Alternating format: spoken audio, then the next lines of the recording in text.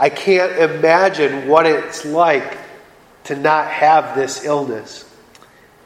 And this woman, she spent all she had and lost everything in hopes that she can find a cure.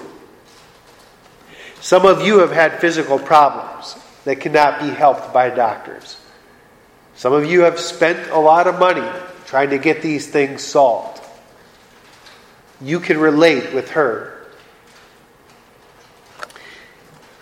On the other side, even worse, imagine having a child that was at the point of death,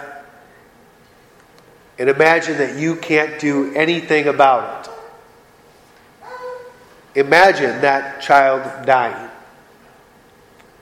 Some of you have experienced just that. For others of you with children, that is your worst nightmare. The children that you have been given to take care of are so fragile. They're so fragile in our hands. They take so much more than our power to keep them alive. It's scary to think about how fragile we actually are. It's scary to think about how powerless we actually are. How dependent we are. We are not independent. We're getting ready to celebrate Independence Day, but I think it's good to realize just how dependent we actually are. The very air we breathe, the food we eat, our very belly button proves that we've been dependent since the moment of our conception. We live day in and day out by the mercy of God. And thanks be to God that the steadfast love of the Lord, it never ceases. His mercies never come to an end. They are new every single morning. Now, some people would say, I deserve better than what I have. I don't deserve to have to go through all the trouble that I go through. But if God were to give us what we deserve, none of us would be here at all. We have committed treason against God by our sin. In our sin, we confess. We confess, I deserve nothing. You know how much that means? Nothing. I deserve nothing except temporal and eternal punishment. That's what we deserve. But God gives us mercy. In order for us to live in this world, God sets up rules. Rules that the sum of them is love. Romans 13 says the sum of all the commandments is love. Those rules we have broken. And yet, God does not give us the penalty for those rules. God allows us to live, and He even has come to give us everlasting life. God's reason for doing so is because of who He is. For God so loves the world. God is love. Perfect love drives out, casts away fear. It is who God is. He loves you. He wants you to be with Him even though you don't deserve it. And He has made a dwelling place. I missed a quote here. It says, God made from one man every nation of mankind to live on all the face of the earth, having determined allotted periods and the boundaries of their dwelling place, that they should seek God in the hope that they might feel their way toward Him and find Him. God has put us where we are. God has put us with the people that we live with. And He has done this in order that we should know Him. His whole desire is that you would come to a knowledge of that forgiveness that he has earned for you. Now, sometimes the circumstances of living in this fallen world are hard to deal with. Earlier, we referenced incurable diseases and lost children. These are two of the hardest things that can be seen in this world, and some of you have experienced them. Now, God does not plot evil against people who suffer for these losses. It's not any particular thing that they did. All sin has been paid for, remember, on the cross of Jesus. But he can use these things in your life to draw you closer to him. What the devil means for evil, God can use for the good to accomplish the saving of our souls. In our gospel lesson, we see this very thing taking place. We see a man named Jairus losing his little girl. The threat of his loss made him lose all dignity that came with his position as one of the rulers of the synagogue.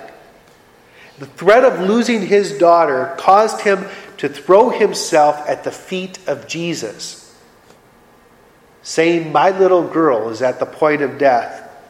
Come lay your hands on her so that she may be well and live." Jairus' situation drove him to the feet of Jesus. Now, I want you to understand this. As one of the rulers of the synagogue, before his point of need, Jesus was his enemy. The Pharisees and the Sadducees, the people in rulership positions, they didn't trust Jesus. They were afraid that Jesus was going to take away their jobs. But his need drove him to this place where he's sitting at the feet of Jesus. In his regular life, he probably, most likely, wouldn't have wanted to come to him. But he was desperate. We're talking about his little girl. The devil showed no mercy to Jairus' family. And he realized just how fragile he was and how weak he was to protect his little girl. He had to turn to the one who could make things right. He turned to Jesus and put his faith in him. Now Jesus healed his little girl. He took his daughter by the hand and said, "Little girl, I say to you, arise." And immediately the girl got up and began walking. And they were immediately overcome with amazement. And Jesus charged them that they should tell no one this, and told them to give her something to eat. He healed her. He gave the opportunity for the family to trust in God through himself. Now, did that little girl live forever at that point? No. She still died. As did her father, as did her mother, as did every person that was weeping inside of that house. They all still died. But God used this instance to show that through his son Jesus, the steadfast love of the Lord never ceases. And this moment in time had an effect on eternity. God cared. They understood this. We look at this scene and we see God cares. Did Jesus heal everyone that he had met with diseases? No. He once walked into a multitude of diseases, of people that were sick. At the pool of Bethsaida, he healed only one. And even his apostle, Paul, the one who probably told more people about Jesus than anybody else in the world, had a thorn in his flesh that would not be removed. Jesus would not remove it. Has Jesus raised every child that ever died before their time? No. But everyone that dies before their time, though the devil means it for evil, God can use it for good. When someone dies, we are reminded of our ultimate future. We are frail. We are weak. And in our weakness, we seek out mercy in the person of Jesus.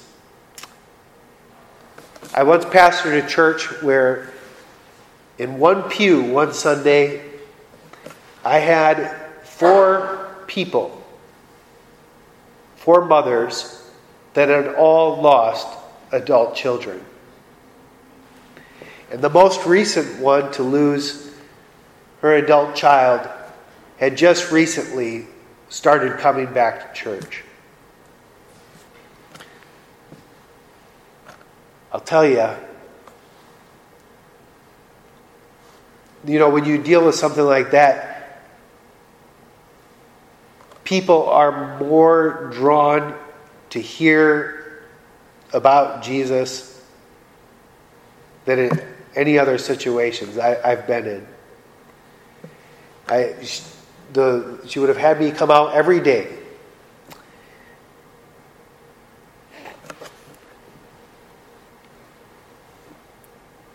We recognize that we are weak. We need His strength. The Lord is good to those who wait for Him, to the soul who seeks Him. It is good that one should wait quietly for the salvation of the Lord. Our frailty turns us to Him who is strong. And in our weakness, our Jesus washes us clean and gives us new life in baptism. And this new life is not like the new life that He gave to Jairus' daughter. For this new life will give us everlasting life with Him, granted that we do not leave the faith that He gives us. I say this all the time, but it's worth repeating. This life is this short. It's so short. You live what? 90 years if you're truly blessed, 100 years perhaps. But that's a blink of an eye. How old is America? It's going on 242 years old, right? That's nothing. That's nothing. Compare it to eternity. That's forever. And yet where we are, what happens to us here, God came into time to restore unto us life eternal by dying and taking on our sin. He cares for us. Those weaknesses, such as the woman who bled for 12 years, such as the father who gave up his dignity to turn for help. The bad things in your life aren't necessarily bad things, especially if they turn you to He who is strong. I think about the lowest points in my life. Those are the points where you couldn't get me out of God's Word. God used those bad things that lasted for but a breath, if you think about it, even though they lasted for years. They're but a breath. And they kept me in God's Word. They kept me clinging to the one who has effect on my eternal life. And the peace that he gave me in these temporal situations, they keep me in him. When I come to that moment, I pray to God, where I breathe my last breath. When God causes me to give up my spirit. Where I pass through temporal life into eternity. It's those moments. It's those moments that God uses to bring us his word. So whatever you're struggling with, physical, emotional, take them to the Lord. He will do for you what is best, even if you don't feel like it. For Paul, it meant that he continued in his struggle, in his strife. For Jairus and the woman in our gospel today, it meant physical healing. In all situations, including yours, Jesus knows what is best. The Lord will not cast off forever. But though he cause grief, he will give compassion according to the abundance of his steadfast love. For he does not willingly afflict or aggrieve the children of men. He does want what's best for you. He wants for you to turn to him and the gifts that he brings. And he desires for you to rest in his grace and mercy, both now and forevermore. And now the peace that surpasses all understanding, guard your hearts and minds in Christ Jesus until he returns for you. Amen.